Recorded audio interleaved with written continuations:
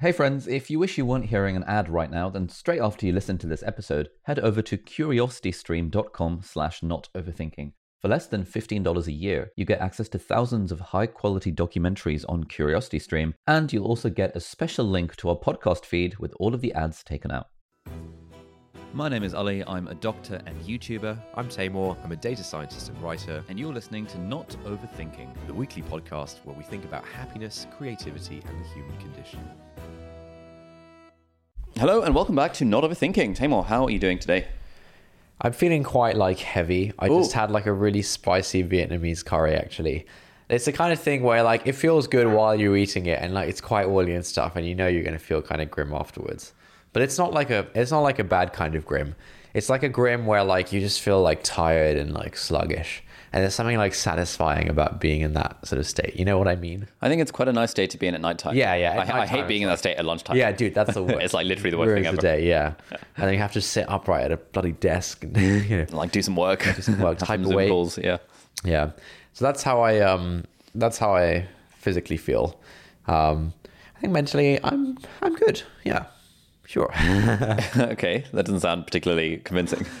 I had a call with a causal customer, who I'm helping get onboarded about 2 hours ago maybe.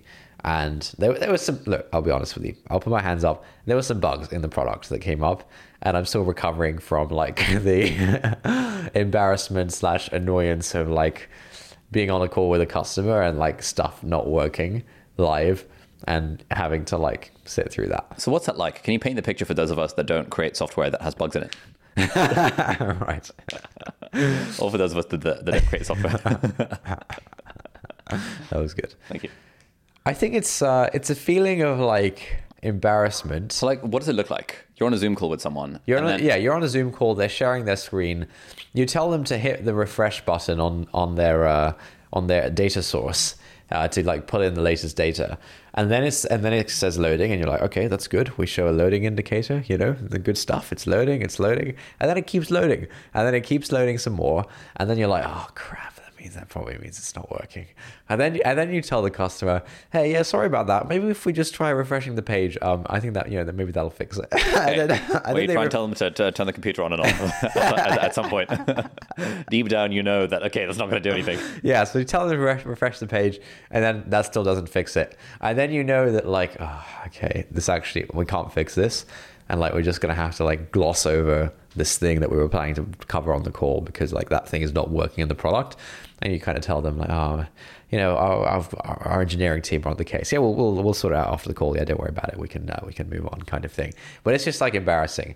It's embarrassing, and then it's annoying because you feel hard done by. I feel hard done by. Why do you feel hard done by? Because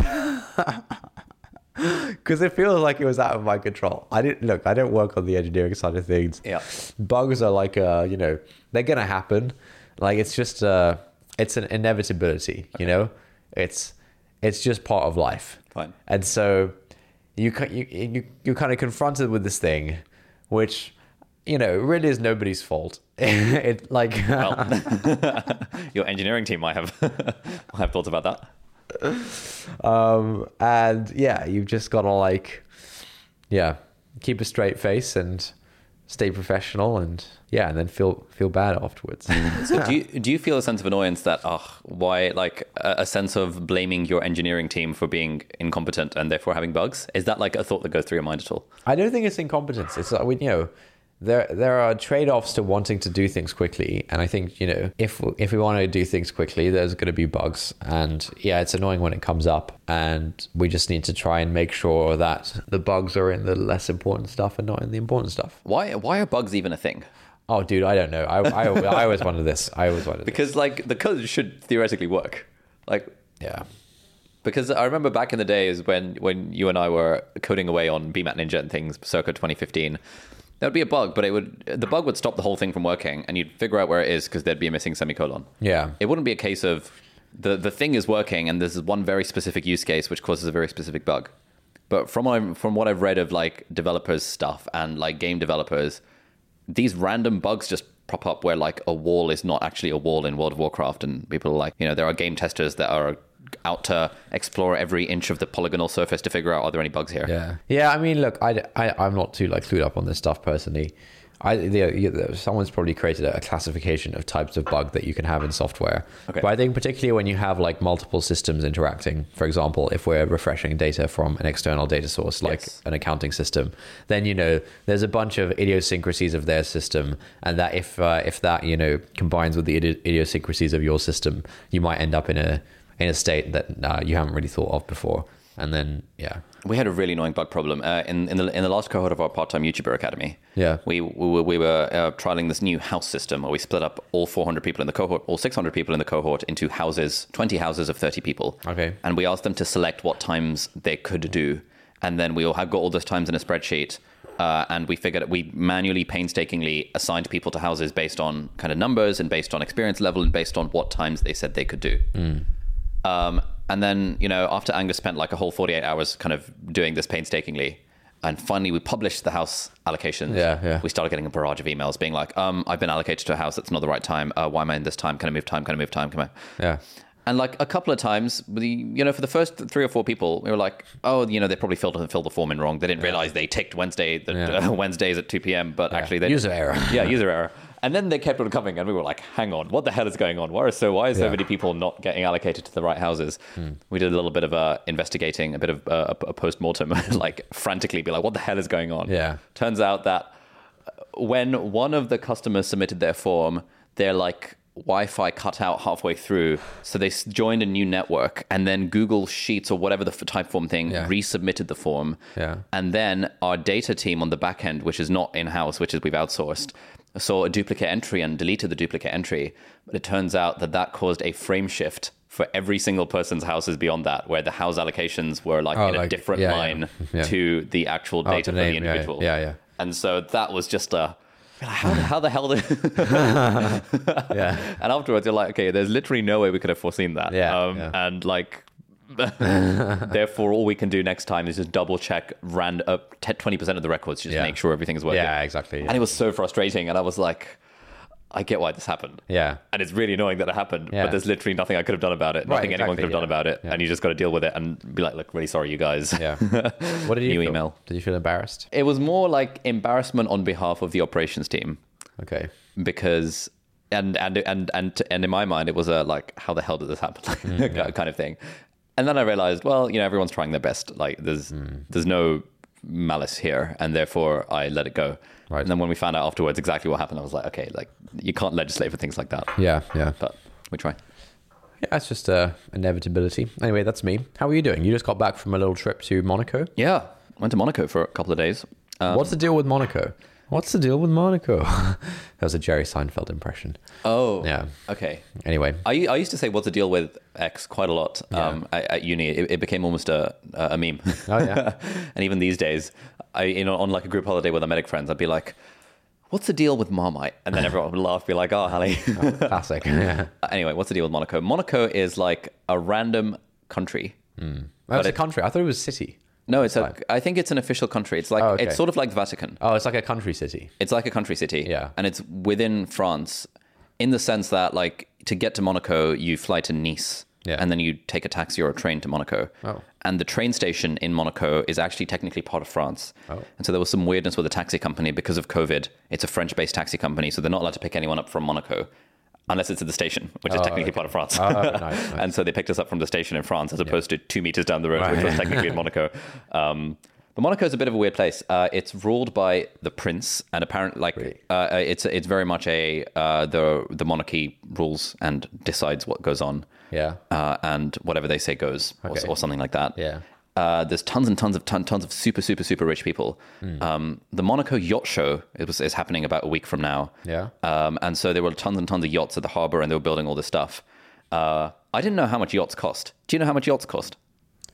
I think like 10, sometimes hundreds of millions. Yeah. Yeah. It was just completely absurd. Yeah. So when we got there on day one, I posted a story, and some dude called Octavian replied to us being like, hey, oh, it's cool. It's so cool that you're in my city. Yeah. So I replied being like, can you show us around? And he was like, oh my God, hell yes. Yeah. And then he hopped on a train from where he actually lives in France, because you can't actually live in Monaco because it's too expensive. Oh. Hopped on a half-an-hour train, joined us, and just hung out with us for the whole day and showed us around. Yeah. And he's like super into yachts. Okay. And like supercars and stuff. And I was like, so you know that yacht over there, how much does that cost? He was like, oh, you know, maybe about 300. Yeah. I was like, 300 what? He was like, oh, 300 million. I was like, what? Yeah. And then like, you know, just to say, was like, yeah, that was about 300 million. That one's about 200. Oh, that one's a small one. And that's only about 45 million. And you can see like they've got these, you know how you've got estate agents and they have houses outside. Yeah. We didn't see any of those, but we saw yachts. And so it would be like a little boat, like 33M, Wow. like 43M, Yeah. 84M, or 12M. Oh, you know, that's a bit affordable. Affordable, yeah. And then apparently if you want to rent a yacht for a week, we were like, how much does it cost to rent a yacht for a week? He was like, oh, you know, about 120 a week. He was like 120,000. Yeah. I was like, damn. Okay. This is completely not doable.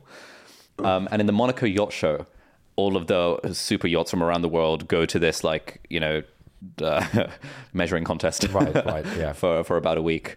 And it's sort of like a garden show, but just 18 orders of magnitude more expensive than that. So that was kind of interesting. Did you like stroll around any of your yachts? Can you do like a little viewing?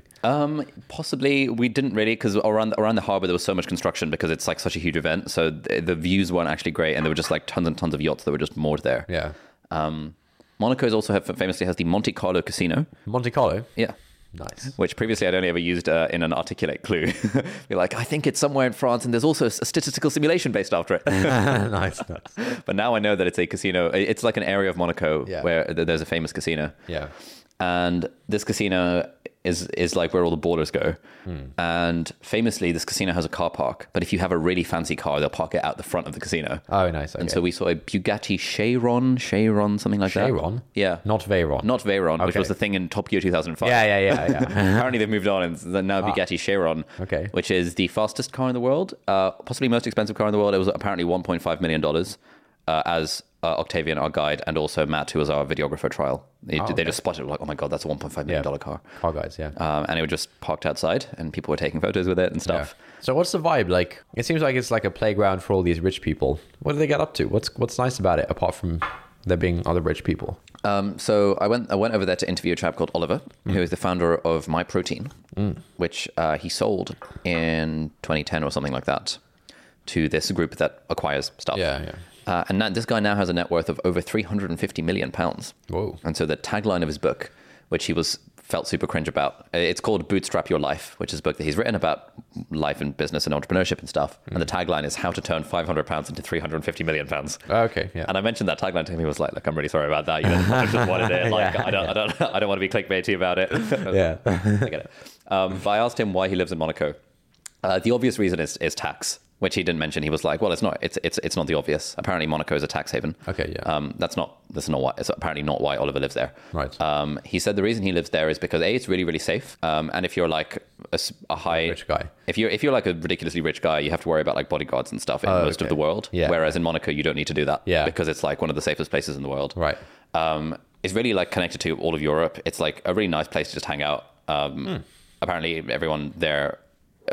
He said that in the UK it can sometimes feel lonely because all his mates have jobs. All the mates are broke. All of the mates have jobs. Right. Whereas in Monaco, it seems like Yeah. no one really has a proper job. Yeah. Which is kind of what living in London seems to be like. And so, yeah, genuinely, it seems like an interesting place to be. Okay. If you're into that kind of stuff. Nice. How did your interview go? Was it good? It was good, yeah. He talked about a lot of stuff, about his early days. It was interesting. Like he started MyProtein in like 2002, and was a web developer before then. His story is super interesting. You know, raised in like a council estate in Manchester, single mom kind of vibes. And then left school with 1 GCSE, nearly got sent to prison for like pirating DVDs and stuff. Wow. Got arrested by the Federation Against Copyright Theft, etc., etc. Oh, wow. Became a web designer and developer, and then had the idea when he got into bodybuilding that like he figured out that Maxi Muscle was selling whey protein for like 30 quid a can. Yeah. And he was like, what is whey protein? He did some research, found out it was just a waste product of the dairy industry. Yeah. So he called up some farmers. He was like, can I just buy a sack of whey off of you? Yeah. And they were like, all right, it's like 6 quid for a sack of it. Yeah. Rather than 600 quid for a sack of it, like Maxi Muscle was selling. Yeah. And then he went into his garage and like would put whey powder and artificial sweeteners in a bucket and keep on trial and improving until it tasted good. Love it. And then he made a website and was selling it like direct to consumer before that was cool. I had to integrate with Sage Pay and stuff to accept payments. Yeah. Had to build his own e-commerce thing before like Shopify and WordPress and stuff was a thing, particularly. And then started advertising on like men's bodybuilding type forums back in the heyday of forums. And so it was immediately profitable from day one. Got like convinced the bank to give him an overdraft of 200 quid to buy his first sack of whey protein. And then the business just kept on growing at that point, and now this guy's worth like freaking 350 million. That's a real. It was really interesting. Yeah. I bought some My Protein. I think I bought some when I was like 17 or something. Yeah, I've dabbled with it at one point as well. Yeah. Yeah, I think I always liked the branding. The branding seemed like nice and simple and stuff. I was like, yeah, this is the kind of brand I can get behind. Yeah. It's now a $7 billion company, apparently. It was acquired by this company called the Hut Group, which specializes... It's sort of like a PE firm-ish, but it's like they acquire e-commerce companies and then put them onto their proprietary e-commerce platform thingy, and then grow them, which seems kind of cool. It's a lot of sacks of whey. A lot of sacks of whey, exactly. Nice. Why did you fly out to Monaco for this thing? For this interview? That seems like a lot of work for an interview for your podcast or something. Yeah, I was wondering this myself when it was like I had to wake up at 4 a.m. I was like, why are we doing this? Yeah. There's something sort of a little bit romantic and glamorous about the idea of like going somewhere. Like, yeah, you're just going on like an arbitrary business trip. Yeah, it was extremely arbitrary business trip. Glamorous, maybe. I mean, to be honest, we emailed the guy because he had a book that came out and we wanted to interview him for the podcast, and he replied very kindly being like, hey, I'm in Monaco right now, feel free to come over to my place and we can do the interview. Yeah. And so at the time, which was about 3 or 4 weeks ago, or maybe about 6 weeks ago, we're like, yeah, why not? That sounds fun. Yeah. And booked the flights. And it was one of those things where as you get closer and closer to it, especially because I spent the previous week in Croatia. Yeah. And then the thought of coming home for like a day and then going out traveling again. I was thinking this to myself on the train to the airport that like, you know, a few years ago, I would have thought this is the absolute dream, being able to jet around different parts of the world at a moment's notice. Nice. Yeah. It sounds really nice. But in my sleep deprived state at 5 o'clock in the morning, where I'd gotten 3 hours of sleep, I was like, why the hell did I agree to this? Yeah. It was a worthwhile trip. I think it's one of those things where like I'm glad I did it, but the process of getting there was a bit arduous. Okay. It was kind of fun. And we do this is sort of what we envisioned with this new podcast, that we'd want to interview people in person ideally rather than over Zoom. Yeah, it makes a difference. Yeah. It does make a difference. It's good for the vibes. And if that involves flying to a cool place, making a vlog out of it, making a day out of it, hanging out with the team, fair play. That would be quite fun. Yeah. So it was me, Angus, and Amber who were there from our team, and this guy called Matthew, who we were trialing as a videographer. Cool. I just emailed him, I think it was last week, being like, hey, so we've shortlisted you for our videographer role. How do you fancy an all expenses paid trip to Monaco? Yeah. And this guy actually lives in France. So he was like, I actually live in France, so I can fly over there to meet you guys. Yeah. So that worked really nicely, and he's cool. Sounds like fun. Yeah. Good trip overall. To be honest, we spent most of it in the hotel on our laptops. Yeah, classic. as one does. Sounds like your dream. my dream holiday, yeah, genuinely. So the previous week, we were in Croatia with some friends. How did you find that? That was a dream as well. We were in Dubrovnik, which has got very much, it's where King's Landing in Game of Thrones was filmed, for those of you who have seen Game of Thrones. I know you haven't. You're really missing out. I haven't, yeah. I like that thing that you said on day one, where like walking through the city, it feels like you're bloody Socrates. Yeah, where like Dubrovnik has this like old city, which is like surrounded by these sort of high stone walls, and then like all the streets are kind of made of this sort of like white stone. All the buildings are kind of made of this white stone, and there seems to be someone who's enforcing, some kind of aesthetic preference for what you can and can't do. And so all like the shutters on the windows, like looking inward to the street, are like the same shade of green and stuff like that. And it just looks like so beautiful and really, really sort of old, like very natural materials, basically. Like, you know, if you walk around London, you see, I mean, London definitely has like a ton of old buildings, which is super nice. But also, yeah, if you walk around any kind of like major metropolis, right, you'll see a lot of glass, you'll see a lot of like metal, you'll see a lot of like colors that don't really exist in nature, like. But I think walking around like the old city of Dubrovnik, like there's something special about it, it feels like that's how humans were meant to live. Like it felt so right. Yeah, there was I think a sense of community and a sense of like camaraderie with everyone there, that resulted from like being in this physical space that was so right. It's like, it's how God intended us to live. I really think that, like, in cities made of stone. Yes. natural materials, correctly proportioned, the right kind of density of like streets and stuff like that. Just walking, no cars, obviously. Yeah, it was just like so nice. I think so far of every like city type of place I've ever been to, I think it's definitely my favorite. Yeah, and then like there'd be like random sort of, it seemed like every day there was some kind of wedding going on, and they'd kind of like parade through the street, and then you'd have these like band of like guitar people playing along and singing and stuff. Yeah, that was a great like, vibe. Yeah, there's just such a great vibe, and you really feel like you're part of like the community, and I do think it's like the physical surroundings that create that sense. Yeah, it was weird. Like I got the feeling when we got into this old city, it felt like being indoors, but not being indoors because the walls were so high. Yeah. And it was all made of stone and stuff. Yeah. It felt like in Japan as well, they have these sort of indoor-y type areas where it's not really covered, but it really feels like you're in an indoor bit surrounded by shops on either side, and it's just kind of nice. So that was very much the feeling. And again, just sitting on laptops most of the day in a local coffee shop overlooking the sea. Yeah. Which is how God intended us to live. Yes, exactly. How did you find the trip? Yeah, it was great. Yeah, I was just like so blown away by the city. Like I'd never been to anywhere that like looked like that. And I think I need to go back. I need to find more places that look like that. Yeah, really special. Yeah, fair play. Do we have a thing to actually talk about in this episode, or are we chit-chatting? It has been a few weeks since we've done an episode, despite previously pledging to consistency. Yeah. I feel like this has mostly been your fault. Why? Because the recurring event is there in the calendar, and I'm always free. Yeah. And you randomly oh, sorry, I'm out at dinner with person X, and you never tell me because you don't respect the calendar invite. I think that's unacceptable. That's true. Yeah. Look, I feel like my life is kind of all over the place these days because here's the thing, right? Okay, but that doesn't mean you don't respect calendar invites. Okay, no, I agree. I should respect the calendar invite more. Yeah.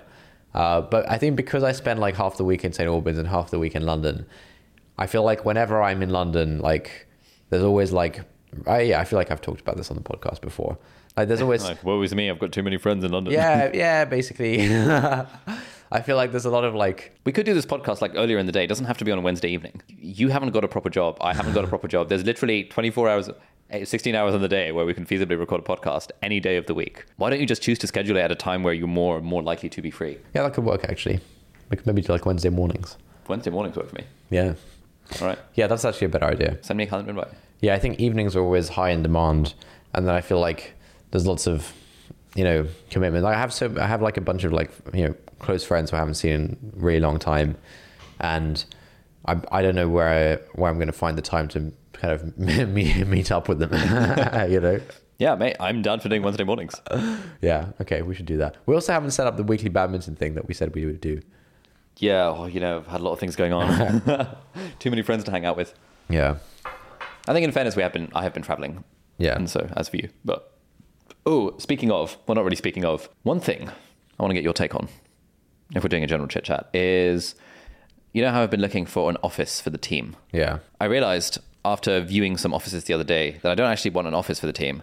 What I want is a studio space, which we can set up like a permanent YouTube studio and permanent podcast studio in. Yeah. And then for the team to sort of be in a co-working space like WeWork or equivalent, whereby maybe on Mondays and Wednesdays where we have a work from the office day where we can do brainstorming and all the creative type stuff. Yeah. And then the rest of the time, like if they want to hang out. Yeah, that sounds great. That sounds like a good setup, yeah.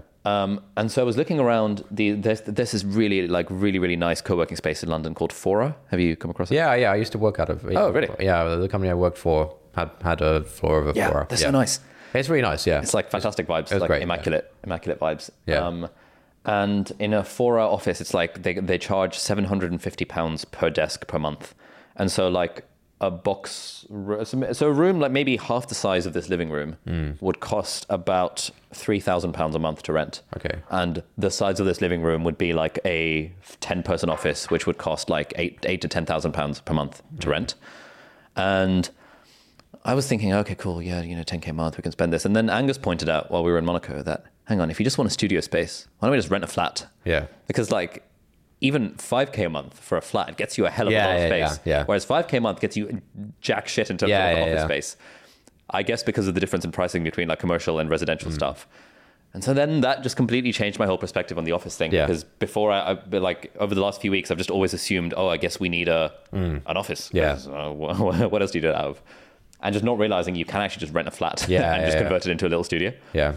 So that's probably what we're going to do. And we're going to try, potentially we're thinking of Angus living in the flat as like, get like a, 5K a month, 3-bed flat in central London or something like that. Yeah. Angus lives in one of the bedrooms and we just have the other two as like a podcast studio and a YouTube studio. Yeah. And the living room is for whatever. Yeah, that sounds great. So that might actually work. And then we'll just give every team member a hot desk membership to WeWork or Fora or something. Yeah. If we need like the office kind of vibe. Yeah, I think that's a good like way of exploiting some asymmetries. And when Lucas and I were like looking for a sort of causal company place, we kind of found the same thing where, for whatever amount of money, you could get like a crappy office thing, or you can get like a sick apartment. And I think basically if your team is small, if your team is small enough to be able to fit into an apartment, so like, I don't know, less than 10 people, I guess, then it's just so much more optimal. Like you can just get a way nicer place for a small team if it's like an apartment. I don't know how most apartment places feel about it officially being office. So, but again, if your team is small, you can get away with it. Yeah, no, exactly. Yeah, a few of the places that I've looked where speaking to the estate agent, like, so what we can be using the space for? Yeah. You're like, we're thinking of turning into a YouTube studio. They'd be like, hang on, we have clauses against like commercial uses. And I'm like, sorry, I mean, I'm going to live here. Yeah. I'm going to film in my bedroom, which I've been doing for years, and no one should have a problem with that. Yeah. I'll be in my bedroom making no noise and pretending I don't exist. It's a Harry Potter reference for the uninitiated. Yeah. I think that's the sort of optimal setup really for a small team. Yeah. And then I was thinking that, but then like, why don't I just live in the flat? And then I was like, okay, now I'm like, I think I do want some level of like separation between work and life. Yeah. And it's quite nice. It would be quite nice to have my own space, but then to also within like walking/cycling distance, have a place where the cameras and the lights and the microphones and everything are set up. Yeah. To be able to do the podcast or our new podcast or videos or things like that. Yeah. I have a couple of other things I want your thoughts on. Really? I started reading a book called It Doesn't Have to Be Crazy at Work. By our mutual friends, David and Jason. Yeah. Can you give some context about David and Jason while I find my highlights? This is David Heinemeier Hansen or something, DHH, and Jason Fried. They founded a company called 37 Signals a long time ago, which is now called Basecamp. They make a project management tool, website kind of thing. They have a website, and they've been opining on sort of company building type topics for quite a while, and they've historically had like fairly contrarian views about how a tech company should be built and company culture and things like this, and they've kind of always very much gone against the grain when it comes to like how hard you should be working. And, like in the summer, everyone in their company works like a 4-day week, and like, their working hours are like super chill, and like it's all remote. I think they were like really big on the remote thing, all this kind of stuff. And I think broadly their whole shtick is that like work should be work, and like companies shouldn't expect employees to like be dedicating their lives to this thing and like working crazy hours and stuff like that. So that's always been kind of their spiel. And I guess this is one of the books that they've written, which I guess is kind of elaborating on that point. Yeah, basically that's the whole spiel. But there's an interesting like chapter 2 or 3 or something is called Our Goal, No Goals. And I think my philosophy on goal setting has been very much shaped by the Kool-Aid I've been drinking from these guys. Oh, really? And so for quite a while, when I first started kind of reading all the blog posts and stuff, probably a few years ago, I've been very anti-goal setting. And then in the last year or so, as I've read more about goal setting and the values of it, I've become more pro-goal setting. And I keep on kind of flip-flopping between these states of like, screw goals versus, goals are actually important. Yeah. That kind of thing. I think when it comes to the business in particular, and I guess the analogies here extend to personal life as well. When it comes to business, a lot of the kind of operating systems for running a business, there's this one that we've been following called the entrepreneurial operating system. They're all very much based on goals, like quarterly metrics and goals and et cetera, et cetera. And so I want to just read out a little bit from our goal, no goals. I'm curious to get your take on it. Quarterly goals, yearly goals, big, hairy, audacious goals. We grew 14% last quarter, so let's aim for 25% growth this time. Let's hire our 100th employee this year. Let's get that cover story so they'll finally take us seriously. The wisdom of setting business goals, always striving for bigger and better, is so established that it seems like the only thing left to do is debate whether the goals are ambitious enough. So imagine the response when we tell people that we don't do goals at all. No customer count goals, no sales goals, no retention goals, no revenue goals, no specific profitability goals other than to be profitable. Seriously. This anti-goal mindset definitely makes Basecamp an outcast in the business world, part of the minority, the ones who simply don't get how it works. We get how it works, we just don't care. We don't mind leaving some money on the table, and we don't need to squeeze every drop out of the lemon. Those final drops usually taste sour anyway. Are we interested in increasing profits? Yes. Revenues? Yes. Being more effective? Yes. Making our products easier, faster, and more useful? Yes. Making our customers and employees happier? Yes, absolutely. Do we love iterating and improving? Yup. Do we want to make things better? All the time. But do we want to maximize better through constantly chasing goals? No thanks.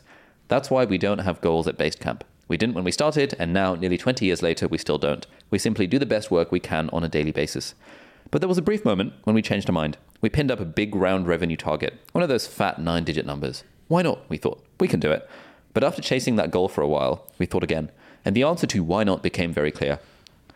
Because one, it's disingenuous for us to pretend we care about a number that we just made up. And two, because we aren't willing to make the cultural compromises it'll take to get there. Because let's face it, goals are fake. Nearly all of them are artificial targets set up for the sake of setting targets. These made-up numbers then function as a source of unnecessary stress until they're either achieved or abandoned. And when that happens, you're supposed to pick new ones and start stressing again. Nothing ever stops at the quarterly win. There are 4 quarters to a year, 40 to a decade. Every one of them has to produce, exceed, and beat expectations. Why would you do that to yourself and your business? Doing great, creative work is hard enough. So is building a long-lasting, sustainable business with happy employees. So why impose some arbitrary number to loom over your job, salary, bonus, and kids' college fund? Plus, there's an even darker side to goal setting. Chasing goals often leads companies to compromise their morals, honesty, and integrity to reach those fake numbers. The best intentions slip when you're behind. Need to improve margin by a few points? Let's turn a blind eye to quality for a while. Need to find another $800,000 this quarter to hit that number? Let's make it harder for customers to request refunds. How about something really audacious? No targets, no goals. You can absolutely run a great business without a single goal. You don't need something fake to do something real. And if you must have a goal, how about just staying in business, or serving your customers well, or being a delightful place to work? Just because those goals are harder to quantify does not make them any less important. And I found this particularly interesting and was highlighting the hell out of that particular chapter because in the last 6 months since I've discovered a book called Traction, which is all about this entrepreneurial operating system, it is so much based around quarterly goals and weekly scorecard metrics, and every employee has a number that they're working towards, and that number is a marker for their performance. And that's how, apart from the culture things and value fit, how the employee is graded and promoted and stuff is based on that performance, which is all based on a number. We've done a little bit of this arbitrary goal setting. We set our mailing list was at 100,000 subscribers a few months ago, and we said, you know what, let's set a big goal. Let's aim for 150,000 by the end of the year. And having that goal was useful because then for Angus and for Jakob, our marketing guy, that goal functioned as a North Star thing of okay, cool. So now that we have a goal, let's do all these things that we can do to increase the size of the mailing list. And we've hit the goal 3 months earlier than expected. So in that sense, the goal is kind of useful as a way to point people in a particular direction. But I'm still quite uncomfortable with the idea of goal setting. Any thoughts? It seems like it's worth making a distinction between goals and look, what these guys really object to are revenue targets or growth goals, a number about how much money you make. That's what they really object to. Whether you define it, whether you write it out explicitly or not, everyone does kind of have some goals that they're working towards. That goal might be, I want a chill life and not have to spend too much time, running my business or something. That goal might be, I want my business to be the next, Airbnb or whatever, implicitly, you will in your head have some future that you are trying to create or, that you kind of want. And so I think it's like I always say this in the context of like modeling as well, around like financial modeling, etc. And it's like, some people go, oh, why do I need like a model? Sometimes you don't. Sometimes you can store it all in your head. But whether you write it down in a causal model or an Excel spreadsheet or not, you do in your head have some process by which you think your company works. And the goal exists, whether you write it down or not. The model exists whether you write it down or not. It's often just helpful to make it explicit so that your assumptions are kind of laid out there.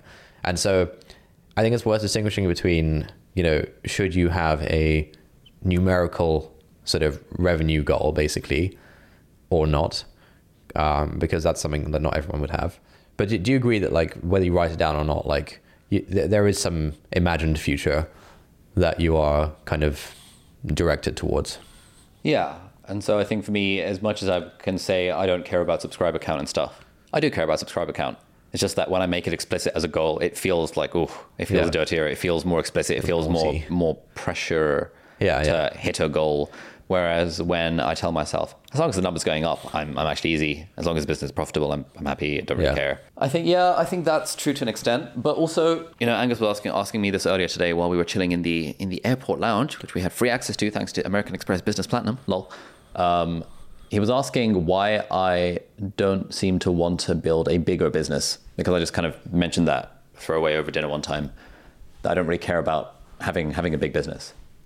And he said it was weird because if he were in my position, he'd want to kind of expand the business and grow the team even more and try and build a media company rather than a personal brand. Okay. And I didn't really have a good answer to that other than it just doesn't seem like fun. Yeah. Because anytime I've tried to grow a business in the past, the bigger it gets, the less I am able to do the stuff I actually want to do. And the less fun it becomes. That's probably not purely because the business is getting bigger. It's probably because I suck at delegating and leading and getting the right management team in place and all that kind of stuff. Yeah. But having never really done that properly, I don't know what it feels like to be able to hand off day-to-day responsibilities to a general manager or something like that. Right. It kind of got me thinking, like, again, about like the goal stuff around, there's a quote from Derek Sivers I often come back to, which is that never forget why you're really doing what you're doing. Are you helping people? Are they happy? Are you happy? Are you profitable? Isn't that enough? Yeah. And I think with our business, the YouTube stuff, the courses stuff is definitely profitable. It's definitely helping people. Most of them are happy. I'm happy. I think most of the team are happy. Yeah. Like, isn't that enough? But at the same time, we also have this like thing of like, but we're going to do 3 million revenue this year. Next year, it'll be good to aim for 10 million. And right. I sometimes wonder, like, what is the point of all of this arbitrary number setting? How do I deal with this? Tell me. I didn't really like the Basecamp philosophy on like revenue goals are bad or anything, because like there's many paths up the mountain. Basecamp is a small profitable software business. It's extremely niche. They seem to be having a good time.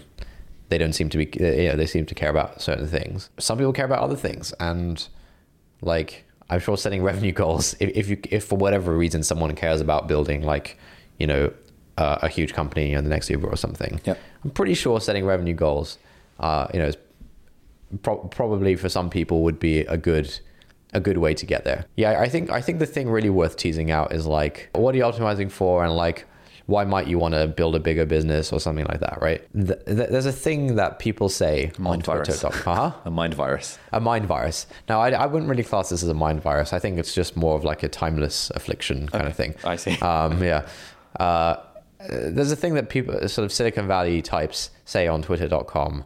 There's a phrase. I love how you call it twitter.com. Sorry, continue. The phrase is chips on shoulders put chips in pockets. And there's this kind of narrative, which is often like put on like immigrants and stuff like that, of like, the immigrant comes to, the land of the free and brave, the United States and America, and they have like this chip on their shoulder and wanting to like prove themselves, and that like drives them to, want to like build some massive company type of thing. And there's this trope of like people having a chip on their shoulder, and that being like the motivating factor for why they want to become successful by traditional metrics, right? And even people who I would normally think of as like quite thoughtful, quite enlightened. I would have thought, people who I would have thought to be, fairly thoughtful, they say this thing about like insecurity being like it's cool that like insecurity is what's driving all these people, and it does seem like to a large extent the thing that motivates a lot of like Silicon Valley types is some amount of like keeping up with it, just normal stuff, right? That like everyone experiences, some element of like keeping up with the Joneses, insecurity, wanting to impress people, blah blah blah. I think for example, that's one reason why someone might want to just like make a number get bigger and bigger, to kind of satisfy that thing. If you are like insecure and you want to keep up with the Joneses, like, yeah, that's something to solve, but you might as well be making more money while you solve it, I guess. But yeah, I think like ultimately it just comes down to like, what do you actually care about? Do you care about like making more money and whatever stuff you think comes with that, or do you care about doing other things? Yeah, I think if you like care about making the number get bigger, I do think a goal would help. Basecamp doesn't care about making the number get bigger, and so if someone wants to make the number get bigger, they'd be kind of silly to listen to Jason Fried and DHH. Yeah, it's just about like, why do I want to make the number get bigger? Yeah, maybe like once a year you kind of start saying something, which it's sometimes like kind of cringe, and I'm not sure how much you actually buy it and whether you're just saying it. It used to be like, oh, I want to be like the most famous medical educator in the world kind of thing. That was the line. I think these days the line is, oh, I want to be like the next Tim Ferriss kind of thing. I always wonder like why, basically, like what's behind that. I mean, when I say I want to be the next Tim Ferriss, it's sort of tongue-in-cheek. And I think there's two things. There's one like the personal goal, and then there's one the business vision. And traditional wisdom is that a business should have a vision that the team can get behind. Yeah, for sure. I do think that's, yeah. And if that vision and traditional wisdom is that vision needs to be sufficiently inspiring to encourage people who are, young and in the prime of their life to want to spend their life force on building your business kind of thing. Yeah. And so to that extent, I do have to give myself a cringe pass. Yeah. In having a vision that, we want to help people, we want to help 100 million people, we want to help people do more matters to them, or whatever. Okay. And the way to doing that is for me to become more famous in the way that Tim Ferriss is famous, i.e. famous for providing value to a niche group of people. Yeah. And the way we do that is through the content and that kind of thing. When it comes to the personal side of things, on the personal side, I don't really care about those sorts of. At least I don't think I do. I mean, to an extent, I think when you have more money, you just definitely you generally have more options, and when you have more money and more fame, in a selfish way, increases your optionality and your ability to do cool things. Yeah, for sure. Yeah. And it also increases the impact you have on people. Yeah. And given that happiness, broadly, if we want to define it, happiness equals having fun and meaning equals helping other people. If you can do the whole thing of becoming rich and becoming famous and doing it in a way that keeps it fun, then you're ticking that happiness box for yourself. And doing it in a way that helps other people, you're taking the impact and meaning box. And that seems like a pretty decent formula for living a meaningful life. In that sense, I do care about fame and money. And something like pointing to someone like Tim Ferriss is like, it's like a very easy example of like, oh, this is the sort of thing we're trying to do, where through a ton of really valuable free content, this guy's built up his brand to the point where he's mega rich, mega famous, mega successful, and also has a huge amount of impact. Yeah. So that is why I say cringy things like, I want to be the next Tim Ferriss.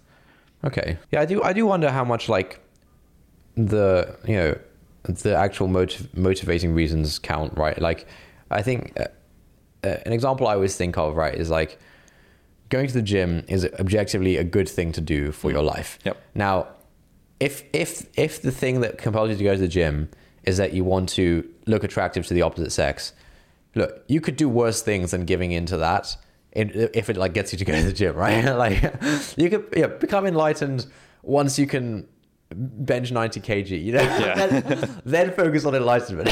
But like, so like, I do wonder, like, if there are strong positive externalities with something and you're doing it for the wrong reasons, and like the wrong reasons, it's not like, they're not like evil, right? It's like, right, like, sorry, Then like, how bad can it really be? So I don't know. Yeah.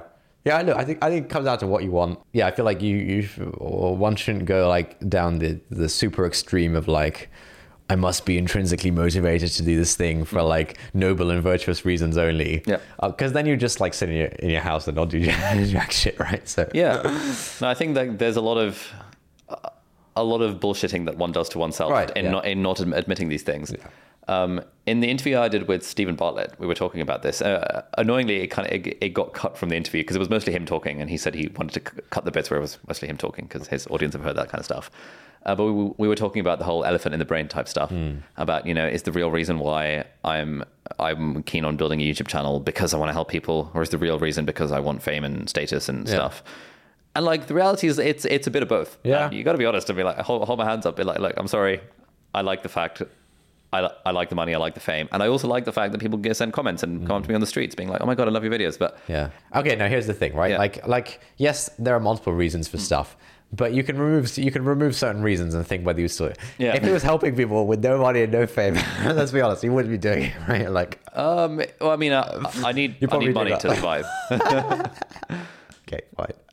Yeah. But like, come on, like, there are multiple reasons, but you can also like discount some reasons, right? Okay. As not being necessary. I mean, I sometimes think about this. So like, if I were helping people completely anonymously, Yeah. if I were to, for example, be behind the School of Life and no one knew what my name was, Yeah. that would still be pretty cool. Because you're helping people, you're building a cool brand, it's kind of fun. Yeah. Even if I'm not Alain de Botton, but I'm their director of operations or something. Yeah. When no one knows who you are, but you're still impacting people, that would be pretty cool. I mean, yeah, for sure. But if option B was to have your own personal brand where you... I'd rather be Alain de Botton for sure, yeah. Right, yeah. Yeah. Where I'm helping people and also people know my name. Yeah. I think but if like, it's the option of getting rich and famous without having impact, I wouldn't choose that option. Yeah, I think like to some extent it's just an issue of language of like, if someone else, the question exists, which is like, well, why are you doing this thing? Yeah. And it's kind of implied that you're supposed to give like a single one-dimensional answer. Yeah. And that's not really how it works. And like fundamentally, like, yeah, there's going to be lots of reasons. Some of them are going to be more virtuous than others of them. Yeah, I think it's broadly worth considering, like, the path to enlightenment of not having the non-virtuous reasons for doing stuff as like a separate thing, maybe as like the thing. Because like, for example, I think that again the gym thing is a good example where you should still go to the gym even if you're doing it for the wrong reasons because the positive externalities are very strong, and eventually you can work towards getting to a point where you. Once you've gotten married. Right, yeah. Of course. Yeah. Where now you can go to the gym just for yourself. Yeah. Yeah, I think that's a good example. Like, why are you doing causal? And don't say it's because you just want to change the way people think about numbers. I want to bring probability to the It's quite a lot of work. It seems to be quite a lot of stress. I imagine it's quite fun as well. Like, you probably wouldn't have it any other way. I think, like, I don't know what else I'd be doing. Like, what the hell else am I going to do? Okay, I mean, you could come work for me and be our kind of part-time CFO and make 40K for working 2 days a week. That's something you could do. Okay. You could get a job at Facebook and make... When can I start? Well, you can apply for on Ali Abdal at workable.com. You could join Facebook, Google, insert big tech company here, make 200K a year easy. Being doing some HTML and CSS. You've got options. I think... Why are you choosing to do causal? Yeah, I think I need to make some money somehow, right? Okay, fine. I think I'd really struggle to have a real job. Like, I've tried it 2 times. And I think I'd struggle to be motivated to... Fine. It's hard for you to be an employee once you've tasted freedom. I think even before I tasted freedom. You could, if you wanted to, become a professional thought leader through twitter.com, through tamor.substack.com, through notoverthinking.com/paid memberships. And you could easily tick the box of, earning enough bread through those endeavors. You could write your manifesto about kids. You could literally spend 2 years of your life blogging about why we do bad things to kids. Yeah. And I'm sure you can find a way to monetize that within like 3 to 6 months. Such that you don't need to try and make a startup where you're talking to customers and onboarding them and getting bugs along the way and all this other BS associated with Monte Carlo simulations and all this jazz. So you do have a large amount of options here. Okay, I think there's different questions, right? There's a question of like, why did you get into it? And there's a question of like, why do you keep doing it, right?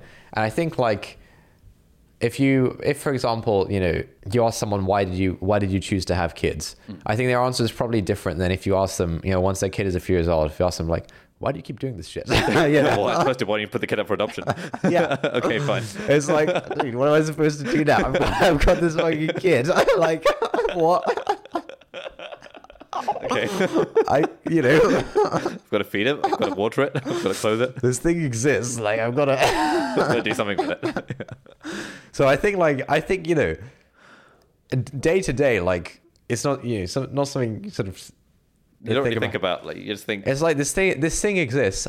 I feel like it is like this sort of very meaningful part of me. I don't know what it's like to have kids, but like, it's just causal, and like, I'm not just gonna not do that anymore. Yeah, I think that's why I continue to do it, because like, I've started, so I'll finish type thing.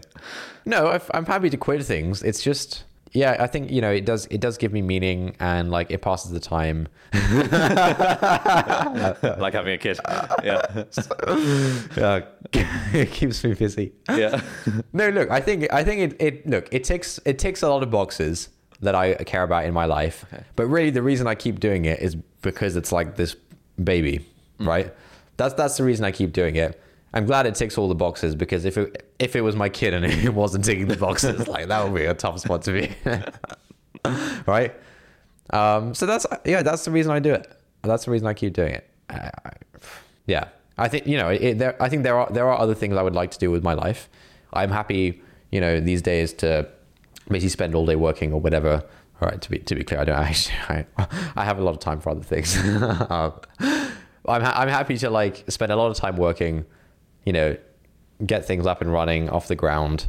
And then, a couple of years down the line, hopefully once things at Causal are kind of fully set up and we have like a team in place and so on, and I can focus more on, big picture stuff and not have to like be on calls all day.